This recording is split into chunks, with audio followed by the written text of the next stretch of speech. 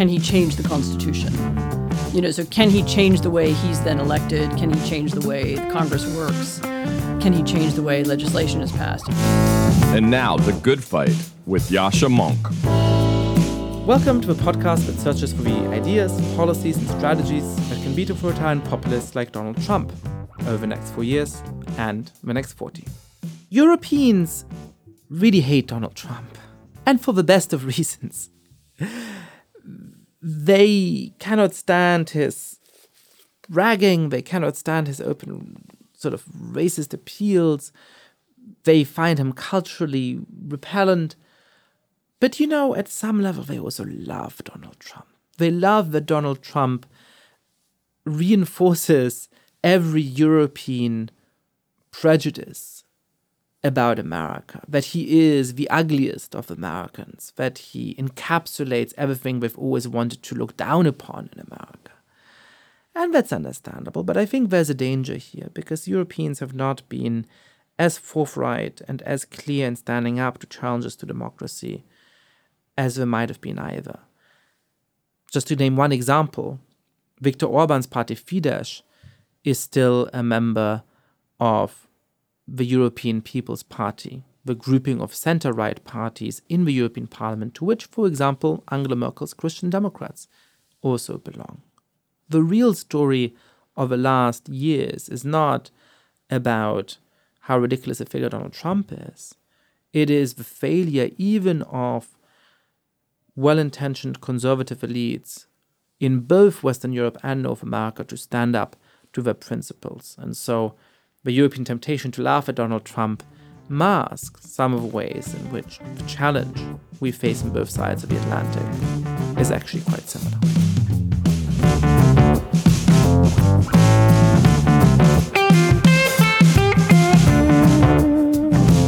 I'm really thrilled to have Anne Applebaum on the show today. Anne is a weekly columnist for Washington Post and a professor of practice at the London School of Economics. And she's written these two really influential books about the history of Central and Eastern Europe called Gulag, about the gulags and the terrible system of punishment in the Soviet Union and its allied states, and The Iron Curtain, the crushing of Eastern Europe, about how the communists took over in Central and Eastern Europe. But she's reported on the transition towards democracy in Poland and other countries in 1989. She's worked on British politics and American politics, and she's been one of the most astute critics of Donald Trump from the beginning. We just had a great conversation about the threat of social media, about Vladimir Putin, about what to learn from how dictators have crushed democratic societies in the past, whether there's any parallels to the way in which the Soviets took over in Poland and Hungary in the late 40s and early 50s. We started the conversation with that. It's a fascinating topic, and I've just learned so much about how to think about this moment from that conversation. Welcome to the show, Anne. So I'll start with the first and sort of most obvious question, which is that, you've seen the fight against populism in many different countries, in many different contexts, and you've studied the takeover of authoritarian regimes historically. So what perspective does that give you on how Americans are doing at resisting Donald Trump? And is that even a useful set of comparison points, or is it the wrong way to think about it? Well, first of all, you do have to be careful. And I try and constantly remind myself, that just because I have the 1940s in Eastern Europe in the back of my head, that doesn't mean this is the 1940s in Eastern Europe all the time. But actually looking at the techniques of democratic takeover, which is what happened, for example, in the countries of Eastern Europe after the Second World War. Although they weren't obviously democracies, they were destroyed societies. But the attempt is, maybe I should say, institutional takeover. How does a very determined ideological group, in that case backed by foreigners, take over the state? Understanding what it was that interested them the most and what were the institutions that were the most vulnerable actually does help if you want to understand how democracy could go wrong in a Western country. So we're not in that position. There hasn't been a massive war and there isn't a totalitarian front group trying to take over the United States. Nevertheless, looking at, for example, what were the most vulnerable institutions in Poland and Hungary and East Germany after the war does help you think a little bit about the United States. So what were they? I mean, so you Also, write what about were- this a lot in Iron Curtain, the crushing of Eastern Europe, and Right. you really sort of take the reader in masterful detail through how the Soviet Union essentially managed to use local communist groups and so on to colonize those countries. And sort of in retrospect, it seems very obvious to us that, well, the Second World War ends and the countries in which the communist troops are sort of stationed end up being part of the Eastern Bloc and the others end up being part of the Western blocs, and this is all inevitable. But actually, these were societies that often had pseudo-free elections or free elections a couple of years after the war. They had universities, and they had a tradition of free press, and they had what we would now call civil society. They had all kinds of voluntary institutions. They had private schools. They had churches. They had, in some cases, very powerful churches. There were a lot of things that should have stood in the way, and So why didn't they? Before we get back to the United States, which is obviously much different, you have to read my 450-page book for me to give you the whole story. Well, the point of you being on the podcast is that you just have to listen to this podcast and you learn all of those things. No, but the institutions in the case of Eastern Europe were very weakened by the war and by the kind of blow to national confidence that the war created. I mean, once your society has been taken over and undermined, you have a lot less faith in its institutions and in its political elite. And it's, a lot of people said after the war, well, look, where did the so-called democratic elites or the national elites get us before the war? Nowhere. They led to this catastrophe. Why should we believe them this second time? Right. So that was a very, you had almost like a catastrophic loss of trust in the national elite. Again, nothing like what we're seeing anywhere in the West today, but that was one of the, that's an important thing to remember because loss of trust is, I think, part of the problem at the moment. You also had an economic catastrophe. People were very desperate for any kind of institutional stability, and so they would cling on to whatever there was. And so the Russians came in and set up institutions, and people joined them immediately because for example, they set up secret police units in each one of these countries, and people joined them because that was a source of money and power. Right away, you could have money and power having been oppressed by the Nazis for the previous 5 years, and that was very attractive to a lot of people for understandable reasons. So there are a lot of reasons why that happened. But it's also important to look at, one of the things I found interesting when writing that book was looking at what it was that both the Soviet Union and its kind of local communist partners, what did they think was important? Like, what did they do first when they got there? And it was slightly different than what I had expected. I looked a little bit randomly, and I started out thinking, well, they must have wanted to take over the newspapers. Right. And it turned out they weren't particularly interested in the newspapers. They were interested in the radio. Right, because that's the mass media. Because it was mass media. And it was the sort of internet of its time. In other words, they thought this is the way to speak to people directly. We're going to and the cable news of its time as well, right? Yeah, exactly. Right. And we're going to let the national intellectuals go on talking to each other, and they can publish their little papers and they can do whatever they want, but we're going to speak directly to the people, and therefore it's really, really important that we have control of the radio stations. And they did just that. As a side and they note, did. Literally first, when the Red Army came into East Berlin, it wasn't East Berlin. Sorry, when it was in Berlin. Literally on day 2, they take over the radio station. Interesting. And not only they take over the radio station, they immediately staff it with Germans who've been trained in Moscow during the war for that purpose, and they bring them over and put them in charge of the radio station. So that's like they're preparing for that in advance, and that's one of the things they thought about. Yeah. And so therefore, you see the importance of new forms of media and the importance of media that reaches the masses or reaches large numbers of people over the heads of the political class. And you can see, look, it's not just Donald Trump who figured this out, but lots of other politicians have figured out that that's what Twitter is. I mean, it's maybe not very efficient, and you don't reach as many people, and I think actually it's becoming discredited. But as an instinct, look, we don't want to be filtered by commentators. We don't want our message scrambled. We want to just speak directly to the people. We're going to do it on Twitter. That's a sort of. That was exactly the Red Army instinct after the Second World War. So the first thing they did is to take over radios and mass media. What else did they do that surprised you? What else did they do that sort of in conversation with what might not be happening now? Well, the other surprising thing was, and then there was one unsurprising thing, but the other surprising thing was they were incredibly interested in youth groups and young people. And they focused a lot of attention. For example, right after the war, there were these spontaneously organized, again, in Germany, sort of young Christian Democrats, in Poland, various various young church youth groups and so on. This was something they focused like a laser on these groups. They sought to break them up. They sought to undermine them, take them over, in some cases arrest the leaders and get rid of them. So focusing on young, because they sort of reckoned, all right, the old people are out and they're not going to, we'll never convert them and they're all religious, so forget it. But we're going to focus on, they were great believers and they were like the Jesuits. They believed that you can shape people's brains. If you just give them the right information and the right education, then they'll, you can mold them. People will be what you want them to be. And so that was, and again, it's kind of like there's the Red Army in Berlin, city destroyed, summer of 1945. And they're worrying about like kindergartens, because they care a lot about how young people are going to be educated. And that's something they care about immediately. So, and then was one thing you expected, you said. The one thing I expected was they were very interested in setting up the secret police. Right. And in sort of targeting the immediate enemies of the regime and eliminating them. So they were very interested in how do we get control over, and by secret police, I mean secret police actually maybe not even a great word. It was the political police.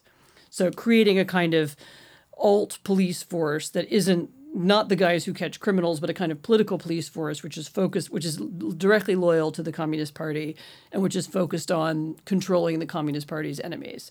And that they do that before they get there. They start working on that in the late 30s. They start creating the basis of what would be the Polish, Hungarian, Czech, East German secret police forces are created in 1940, 5 years before they arrive. Fascinating. So just thinking out loud here, it seems like there are some parallels, but on the whole, this sort of actually, I think, reassures me about the situation we're in, right? Yes. Because there's not, the Trump kindergarten. There was Trump University once upon a time, but that wasn't very political, ideological. And it wasn't a great success either. And it was a great success. There's not the Trump kindergarten. Of course, they are trying to colonize media and public space in certain ways, and using Twitter to their effect, certainly allying themselves, not just with new websites like Breitbart, but also increasingly taking over organizations like Fox News.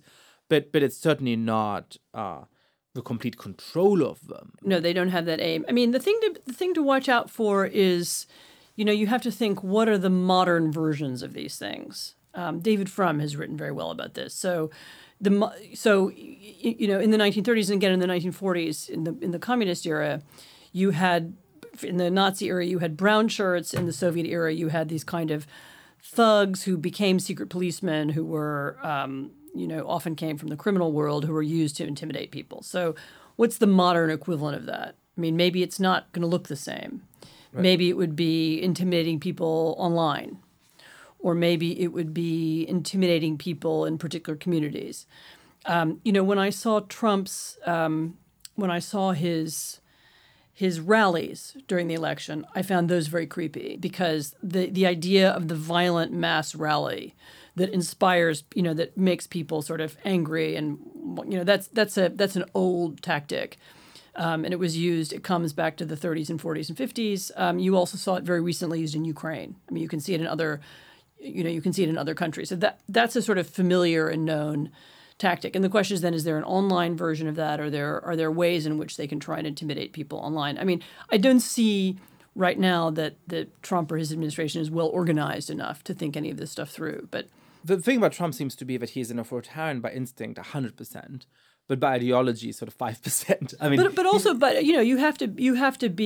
have to know what you're doing. If you want to take over the state, you have to have a plan to take over the state. You have to go institution by institution, and you have to. I mean, it's.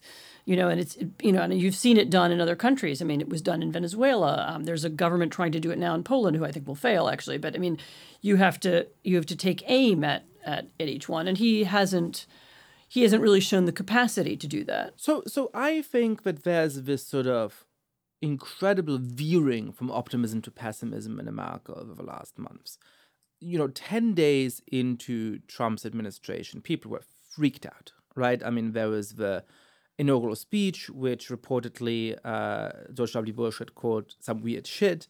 There was the first executive orders, and people really felt like Bannon is in charge of this. He knows what he's doing, and it's just going to get out of control. And then things sort of calmed down for a little bit. And around the 100-day mark, I know because I was asked to write for a few places, the 100-day summary, and everybody was saying, oh, it's fine, and the administration has mellowed, we're resisting successfully, don't worry about it. And then the firing of Comey happened, speculation about possibly firing Mueller and so on, and suddenly it's sort of back to, oh my God, he's taking over the state. And what I'm struck by when I think about certainly opinion outside of those countries, American view of what was happening in Russia in the early 2000s, the American view of what was happening in Turkey throughout the 2000s, is that we sort of, actually for a long time, were reassured by things. These people were not saying openly we're destroying democracy. Erdogan was celebrated as a great Democrat. He was elected president after another thought we can do business with Putin. He's not so bad internationally, certainly, but even domestically, So is it because we were naive and we just thought we live in this age that's inexorably moving towards democracy and we don't have to worry about those things now? And it might be a case of overcorrecting if we suddenly think, Trump doesn't seem to be destroying the system. Let's not worry too much. And say, no, actually we have to worry because look at those other countries. Or is that a real lesson to take away from those? That you only recognize the pattern over time and that the main agents may not even know what they're doing. But Orban, when he took power, may not have known exactly the degree to which he wants to destroy democracy in Hungary. It's sort of year after year, new things happen and it takes on a dynamic of its own, and that's where you wind up going. Well, in the case of Putin, if you look at Putin and Erdogan and Orban, you're absolutely right. In all three of those cases, you had people who came to power democratically and who then changed the system, either in order to stay in power or in order to alter it fundamentally so that a decade later they weren't democracies anymore. In each one of those cases, you had the ability in practice. I mean, in Hungary it was in reality, but you had the ability to effectively change the constitution. And so the really turning point with Trump, and we aren't even close to that yet, is can he change the constitution? So can he change the way he's then elected? Can he change the way the Congress works? Can he change the way legislation is passed? And I don't have the sense that he has that kind of, certainly he himself doesn't have that kind of legal understanding or strategic thinking. But, if there are people around him who do, we haven't heard from them yet. I mean, So far, his attempts to undermine institutions mostly involve blocking them. I mean, for example, what has been done to the State Department, which is simply to abandon it. Don't use it, don't talk to it, don't appoint people. Run American foreign policy out of the White House or out of Jared Kushner's office or out of Mattis's office. It's not really clear right now how it's being run. And so it may not be being run at all. It may not be being run at all, as we've just seen the last couple of days. But so you can see him. You can see how you could abandon an institution, or what's been done to healthcare. You just make it more and more difficult for insurance companies to cooperate. You block this piece of it or that piece of it, and sooner or later, a year from now, it's just not going to work anymore. And you can see that how they could do that across a whole range of institutions in the United States. What I don't see yet is how he, ensures that he's reelected without competition, for example, as Orban does, or that he passes a referendum giving him extra powers, as Erdogan did, or that he changes the law so that he can, have a third term and a fourth term like Putin did. I don't see that yet. So I agree that that's the bit I'm most optimistic about as well for two reasons. The first, that you do need a little bit of strategic capacity and imagination in order to subvert a state. Even Orban and Erdogan and Putin, who may not have had a very clear idea of needing to destroy democracy to serve their aims when they came into office, from the beginning systematically tried to co-opt state institutions by filling them with their own cronies, by getting rid of enemies and so on. And for me, the clearest sign that Trump is not doing that, not I think because he's too decent to do it, but simply because he doesn't understand the necessity of doing it for what I do take at some level, at some inchoate level to be his goals, was the appointment of Neil Gorsuch. Mm-hmm. So he has an opportunity to fill a seat on the Supreme Court with somebody, and he goes for somebody who, helps Republicans probably accomplish a lot of their policy goals, but who also, by all we know, is, a consummate jurist who certainly cares deeply about the Constitution and is not going to bend it out of shape in order to serve Trump. That seems, from the point of view of an authoritarian playbook, like a clear missed opportunity. Right. But there's also a broader question here about whether or not, to what degree the rules of the game matter. And political scientists always want to say that they matter completely for sort of boring reasons. I mean, essentially, there was a couple of decades in political science where nobody thought about institutions, so every prominent political scientist today sort of cut their teeth as a grad student rebelling against that and saying, no, it's all about institutions. And so all political scientists think it's all about institutions. And I tend to think often that it's not so much about institutions, because you see populist parties rising and doing well in all of these different systems that really differ from each other substantively. But here, perhaps it is a story of institutions, right? So what would have to happen in order to change the constitution and really weaken the ability of the opposition to run an effective campaign in 2020? Well, first of all, you might want to colonize the electoral commission, as Orban did in Hungary. But there's not one electoral commission. There's not even 50 electoral commissions. It's a whole set of and state some of them officials, county officials, and, right? I mean, that is a tremendous logistical nightmare trying to influence and change that. And there's certainly no indication that in any systematic way Trump is doing that. And the same for the actual constitution, right? I mean, in many countries, it's enough to have 2/3 majority in parliament, often even a lower majority in parliament, and you can change really how elections are carried out in a very substantive way. Here, some of how elections are carried out is decided at the state level, and changing the US Constitution is an incredibly complicated thing for which you need an incredibly broad coalition. So that seems like a positive sign as well, right? No, those are very positive. I mean, the one thing to look at that also links both Orban, Erdogan, and Putin was what they did to the media, because none of them actually did censorship. And the modern, and this is where we begin to part rather rapidly from my 1940s model, but modern authoritarianism, or sort of modern, sort of light authoritarianism of the kind that those countries represent, you don't have censorship. Instead, what you do is you undermine the business model of newspapers that you don't like, or you make sure that people who advertise in newspapers or television programs that you don't like have trouble. Yeah. So this is, and this is something that Orban absolutely did. So the idea was to eliminate the opposition newspapers by basically saying to anybody who advertises in them doesn't get government contracts. And this, of course, is something that's much easier to do in a small European country where lots of businesses, one way or the other, even if they're private, are dependent on the government, and much harder to do in the United States.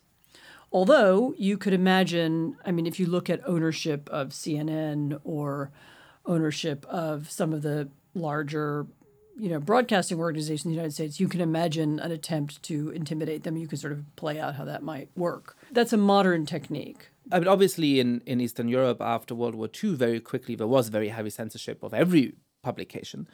But in the beginning, as you were saying, people were interested in radio, but not in the newspaper, they let people talk to each other. And there's certainly an equivalent of that in a lot of populist regimes now, right? The equivalent is we allow, in Russia, I mean, you allow the intellectuals to have 3 or 4 little newspapers or websites, and you just make sure they get nowhere near television. Right. And that's essentially, the state controls television, and you can talk about anything you want as long as not too many people hear it. And that's the as long as you have a literary journal where you speak to your 10,000 people back and forth, and the sort of critical intellectuals can feel like they're doing something, but talking to each other. Right, but it doesn't actually affect most people.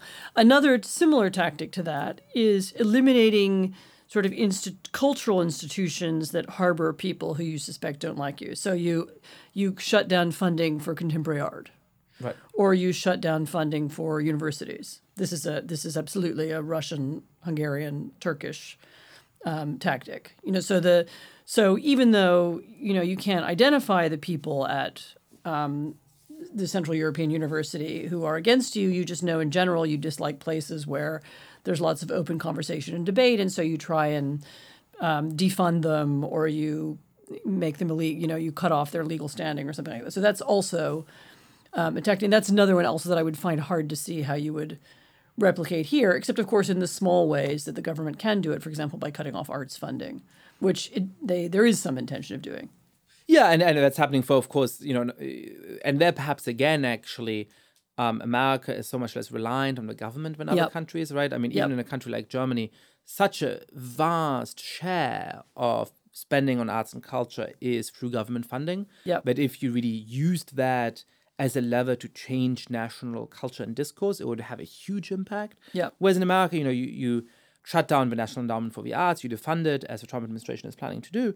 It certainly affects a lot of worthy artistic causes and so on, but it doesn't change the nature of a cultural conversation. You don't shut down the Metropolitan Museum of Art. You don't shut. I mean, there are lots of things you don't shut down. I mean, paradoxically, that what you would shut down with the National Endowment is you would mostly shut down the sort of rural and provincial and local programs that they do. Interesting, yeah. I mean, that's actually a lot of their state-funded money goes into little cultural festivals in small places that don't have alternate sources of funding. Right. So you would be Goldman Sachs actually is not going to donate a lot of money to a little cultural center. So the Met will be Virginia. fine, and the San Francisco Opera will be fine, but lots of rural and small town cultural organizations will not be. So that would be the effect of that. So we've talked a lot about Putin and Russia, but more sort of as a model for how domestically societies get taken over by authoritarian populists. And we haven't talked so much about the threat that some of those countries now pose in themselves to Western liberal societies. So I want to get into that a little bit, because I know that you've been thinking for a very long time about the threat that Putin poses to democracies both in Central Europe and in Western Europe and North America. And I've been thinking, in preparing this conversation, that perhaps we don't distinguish enough between slightly different kinds of threats from countries like Russia, right? So the first is the threat that Putin poses directly to established democracies in the West, whether it's through hacking the DNC email servers and things like that, and trying to influence the election, trying to undermine trust in the election, and perhaps to some degree, potentially a military threat he poses. Right. The second is the threat that Putin poses to fledgling democracies, or even just independent states, in Central and Eastern Europe. Right. So the way in which he has annexed part of Ukraine's territory, the way in which he's trying to make it impossible for Ukraine to be a successful, thriving society anchored in the West, and so on. But then the third, which actually strikes me as in some ways most important and least talked about, is the threat that the kinds of methods that he's pioneering and using could pose in the coming decades, whoever they're wielded by. Right? I mean, not just by Russia, which is in many ways a declining power, but by China and other authoritarian governments that might want to hack into our elections and undermine trust in our system and subvert what we're doing. So which of these three things are you actually most worried about? Or how do we, do you think they're obviously all part of a package, but is it helpful to distinguish between those at all? So it's helpful to distinguish between them in looking at their impact. And actually one of the things that's very important to understand particularly about Russian information warfare, for lack of a better, Russian disinformation, is that it's very tailored to particular places. So the kinds of groups and people it supports in France are very different from the kinds of groups and people it supports in Ukraine. I mean, it looks for weak sides of democratic societies and pushes on them. So it funds it's happy to fund the far right. They're happy to fund the far left. They're also very happy to work with corrupt groups and companies everywhere. So that's and often in the same country, we're supporting far left and far absolutely. right parties at the same time. Absolutely. Right? I mean, one of the jokes about the French election was that of the four final candidates, and I can't prove this and wouldn't write it, but supposedly three of the four had Russian links of various kinds, and that's the far left, the far right, and the kind of business-friendly center right. And then the ones who won was the one. Macron was the one who didn't have any, which actually tells you something about effectiveness, but that's another. Well, yes and no. I mean, I think it actually also puts in context or in perspective some of the triumphalism around Macron's victory. I mean, I'm heartened by his victory, and it was quite decisive in the second round. But the fact of the matter is that in the first round of the presidential poll, over 70% of the vote went to candidates who had a very, very soft line on Russia. Yes. No, and in some ways, absolutely. we came out lucky that the one who wasn't ended up winning. Yeah. No, that's true. That's true. No, but returning to your original point, I think it is important to focus on, but what I was going to say is important to focus on what are the real effects in each country, because, some of the, not get too hung up on who's a mature democracy and who's an immature democracy and so on, because actually the tactics are often the same. It's always just a question of, which countries are more susceptible because of the nature of their societies. And generally speaking, the Russians do better in more corrupt societies because they find more people they can buy and more people they can work with than they do in And also might have a much easier path convincing people that they can't trust anything about and that the system. exactly. The That the state is weak, and it doesn't represent you, and it's corrupt. I mean, so it's essentially they do well in corrupt societies. In fact, I think the reason we should, this is another topic to discuss a little bit later, maybe, but I think one of the reasons they've done well in the United States is the suspicion that many people have the United States is corrupt in many ways. Yeah. And I think that's one of the things that they use. I know I'm sort of derailing you, but I think that's absolutely right, that the reason why they could succeed in America is that people had such low trust in the electoral system in the first place, such low trust in political parties in the first place, and that they have lost a certain amount of faith in democratic institutions and even the importance of democracy. And one of the ways of thinking about how to confront this threat domestically within our societies is not just, making sure that political campaigns have better IT security so that they can't hack into our email servers. It's not just, trying to retaliate more clearly when things like that happen so that foreign powers have less of a incentive for doing those kinds of shenanigans, just getting away with them scot-free as they have done so far. But it is also actually fortifying the intellectual defenses, the political defense that our own citizens have against being taken in by those kinds of things. Also, I mean, the word I'd like to use is oligarchy. People suspect, and this is, by the way, one of the things that unites Britain and America right now, and partly explains why the politics of the U.S. and the U.K. are so messed up, whereas they're relatively less messed up in some other places. People have this sense that there is this, in the last decade, this class of very rich people has been created. Yeah. They have an undue influence on politics, on the economy, on everything else. Of course, they have people suspected, and of course, there is such a thing.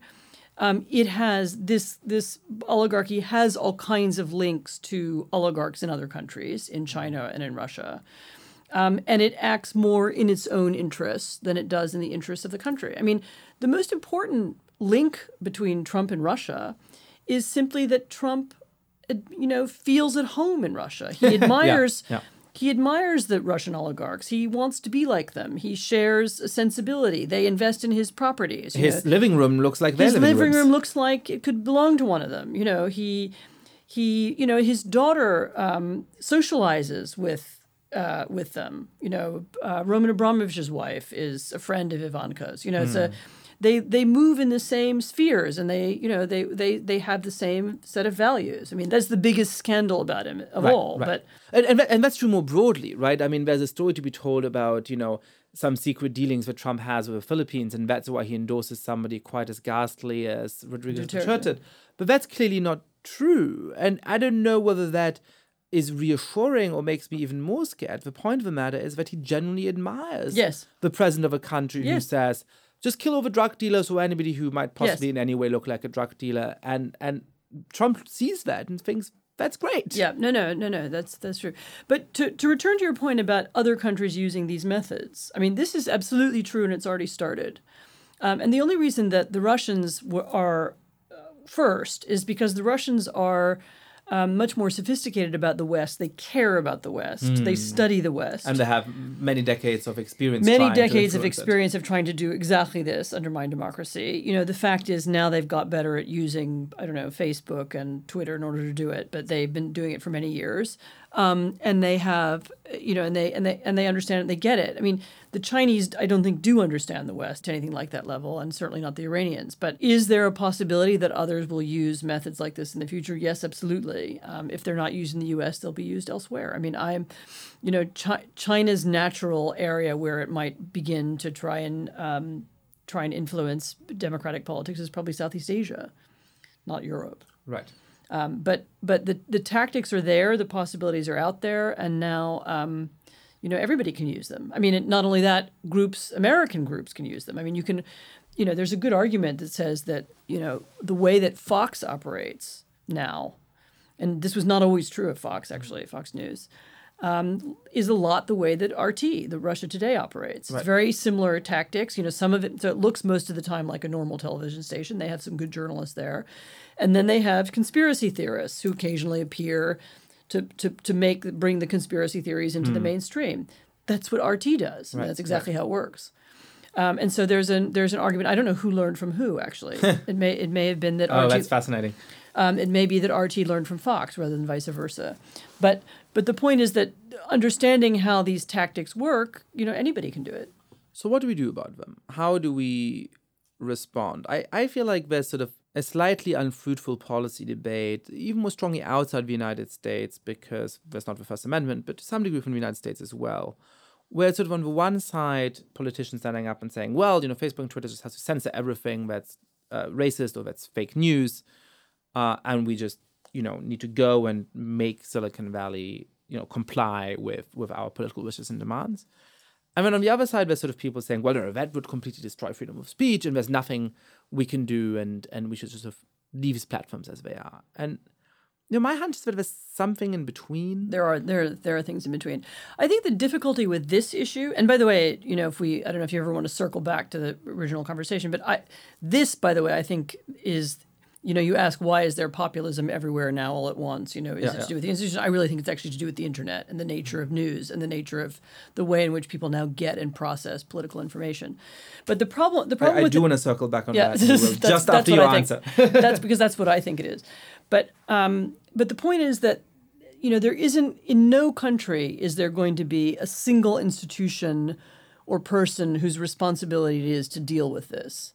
And the response is... It's a very unsatisfactory response. I actually described it to a 19-year-old yesterday who laughed at me. He said, that's not interesting. But the response is going to have to be multiple. Like there will be several dozen responses. Like the response will be media literacy programs, and it will be disinformation tracking programs, and it will be political movements which seek to control the oligarchy. It will be...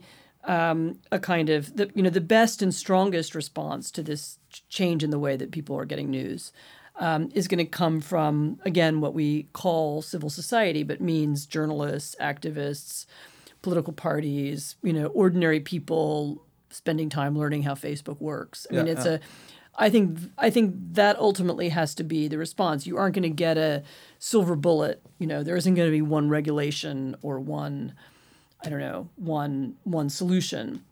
And I think, the various platforms are responding in different ways. They all are now aware of this kind of problem. And it may be that in order to avoid regulation, they begin to think about ways of dealing with it. That seems right. I think Silicon Valley was feted for so long and saw itself as the good guy for so long that they haven't quite understood how dangerous a real political backlash against them might be. Yes. And I think they're slowly starting to understand that, and that's going to increase their willingness to do something. Yes. This is only a small piece of a puzzle, and I'm really persuaded by your multi-pronged approach. But it's an unsatisfying thing to describe, though. It's, if you want... Sure, it's always easier to say, here's right a silver now, bullet. I think there are going to be about 12 answers, and they're going to come from about 15 different kinds of organizations and social groups. And they're going to involve everything from schools to online hackers organizations to it's going to be a huge range of. I agree, and just one thought about sort of Facebook, which people have talked about a lot, and which certainly is, I think, now the biggest purveyor of political news. I think instead of Facebook either having to track every piece of fake news and censor it, you cannot tell your friends something you believe to be true because it's a conspiracy theory. On the one side. And just saying, oh, look, we're completely neutral and let everything happen. On the other side, there is the approach of saying, okay, we will try and monitor the most viral stories, the stories that are spreading most quickly, that are having the biggest impact. And we will investigate those. And when we see that, there's a conspiracy theory about a child sex ring in the basement of a DC pizza restaurant, which is clearly untrue, then we change the algorithm, or we activate sort of a fake news part of the algorithm in such a way that, yes, you're allowed to share that with your 50 friends, but it's not going to be coming up on the top of news feeds. It's not going to be one of the viral stories on the sort of top right of the screen and so on. So there's ways sort of in between censoring what you can say to your actual group of friends and allowing fake news to just become completely rampantly viral on Facebook. Yeah, there are a lot of people right now that some of whom I've spoken to in the last few days, actually. There are a lot of people now looking for almost kind of mechanical or artificial intelligence answers. Like, could you identify fake news? Could a machine do it? because first of all, having humans do it creates this appearance of censorship, and second of all, you need something that works at scale. And so there are a lot of people now looking at, could you at least, for example, if a story comes up, could there be some kind of automatic ranking that it gets according to all different kinds of, its source, the kind of language it uses? I mean, there would be ways of measuring it. And so lots of people are working on that. I mean, I don't think that's ever going to solve the problem completely, but it might be that eventually you could get a little ranking, which of course would be disputable, that would give you some information about a story or a piece of... Or it might lead the alt-right to suddenly use lots of complicated terms in the articles to up-rank. There's already an example of that, which is that somebody has created a... you can apparently do, again, it's a sort of machine learning AI program that will tell you whether a particular article is particularly hate-filled. You can measure that. And then it turns out that the way to get around that is, instead of using the word, instead of using anti-Semitic language, you insert the word fuzzy bunnies or something instead of Jews, and then, then you mess up the algorithm. So it's people will figure out how to get around that. We need algorithms that also penalize hatred of fuzzy bunnies. Exactly, and then you go into a weird rabbit hole and never come out. I mean, it's quite literally a rabbit hole. Just to get back to the thing that you wanted to come back to. So Eastern Europe is a puzzle to me in one specific respect, which is that I'm trying, in the book that I'm writing, more or less finished, to give a broad account of the causes of populism, precisely because I think people, say in America, just look at recent American developments, and so they're tempted to come up with a bunch of explanations that are specific to this society. But then you see similar phenomena in other countries, and where specific causes aren't there, so it's got to be something else. And Eastern Europe poses a puzzle to me, because it seems to me that when you look at Western Europe, North America, even a lot of countries in Asia that have experienced populism, two things are true. The first is a real stagnation in the living standard of average people. I've said this before in this podcast. In the States, from 1935 to 1960, living standard of the average American doubles. From 60 to 85, it doubles again. Since 85, it's been stagnant. And the second is, dealing with rapid increase in immigration, in the number of foreign-born people in your country, the sort of struggle to build an equal multi-ethnic society. Now, in places like Poland or Hungary, both of those reasons don't really seem to apply in a straightforward way. Poland has done phenomenally well economically since the late 80s, when you were there reporting on the transition from communism to democracy, right? The average Pole has increased the living standard by really quite remarkable amounts. And there's not that much immigration. So what does that say? There's no immigration. Right. So what does that say about... does that mean that the story in Central and Eastern Europe is just a little different? Or does that mean that actually all of this has nothing to do with economic stagnation? It has nothing to do with immigration? So I think the role of both economic stagnation and immigration are both overplayed by quite a lot. What matters a lot is it's not just what is real to people. Like, is there any real immigration? Or even is there any real economic threat? It's a lot of it's to do with perceptions. And if you live, in an online world where you're constantly bombarded by images of, Muslim terror attacks in Brussels, you begin to, you can fear immigration even if you don't know any immigrants. So, you have to be very careful about, a lot of this is perceptions.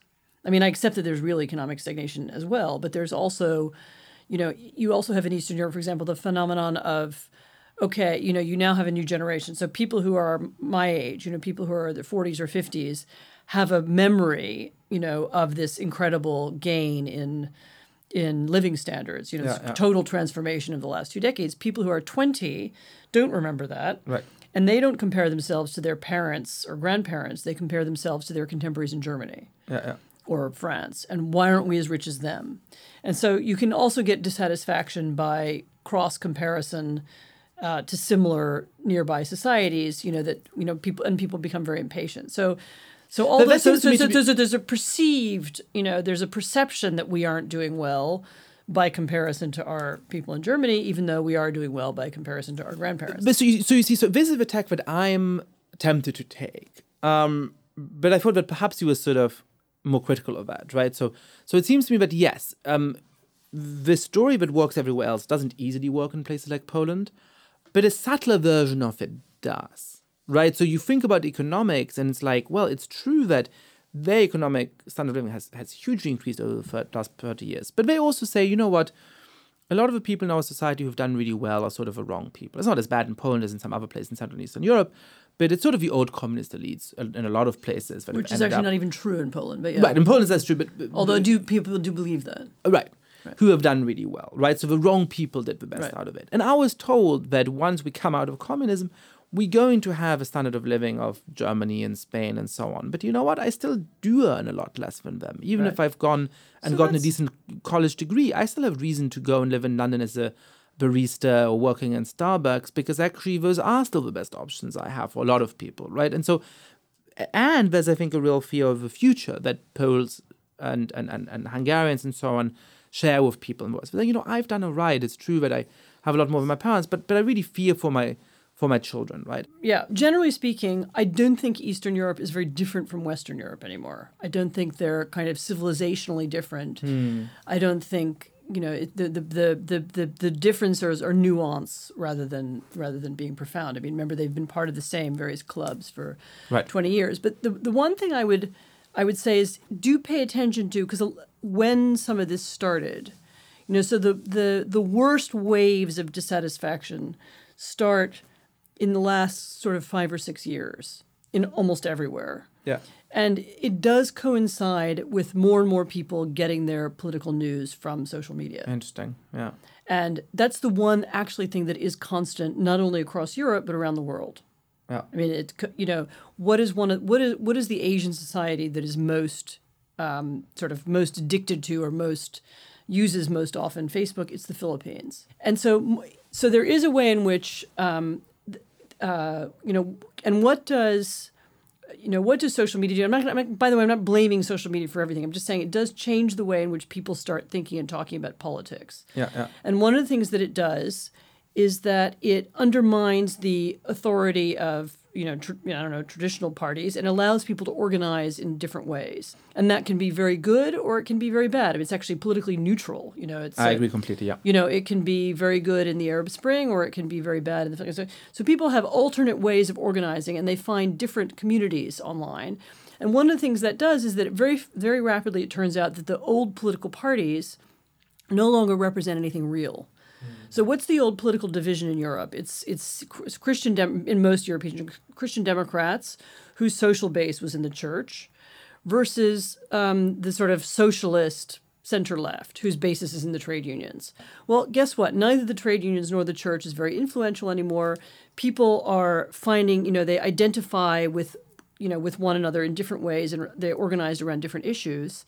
And the mainstream political parties don't represent that. And so people don't see in politics, and they don't see on the sort of, at the top of the political ladder, people or parties are the causes that they care about. And I think, and that's so that's not to say that Facebook has, done something evil, but it has, by its existence, it's sort of disorganized politics. And in a few places, I mean, I think this is why Macron was able to take advantage of this. In some places, politicians have been able to adjust and take advantage of these new, people's new identities and new ways of identifying. And other places they haven't been able to, like, for example, in the UK. And I think, by the way, the UK and the US are where it's most difficult for parties to change and where it's most difficult for new parties to emerge because of the nature of the voting systems. So that's why it could be that European countries find it easier to adjust. So I hope that wasn't too complicated. No, not at all. I mean, I agree completely that social media is neutral in one sense, not neutral at all in another sense. I think it's neutral between left and right. It can be mobilized by Trump or by Macron. Yeah, or Obama, yeah. Right, or by Obama or by Podemos. I mean, I think in that sense it's neutral. I do think it systematically reduces the advantage that political elites have over outsiders.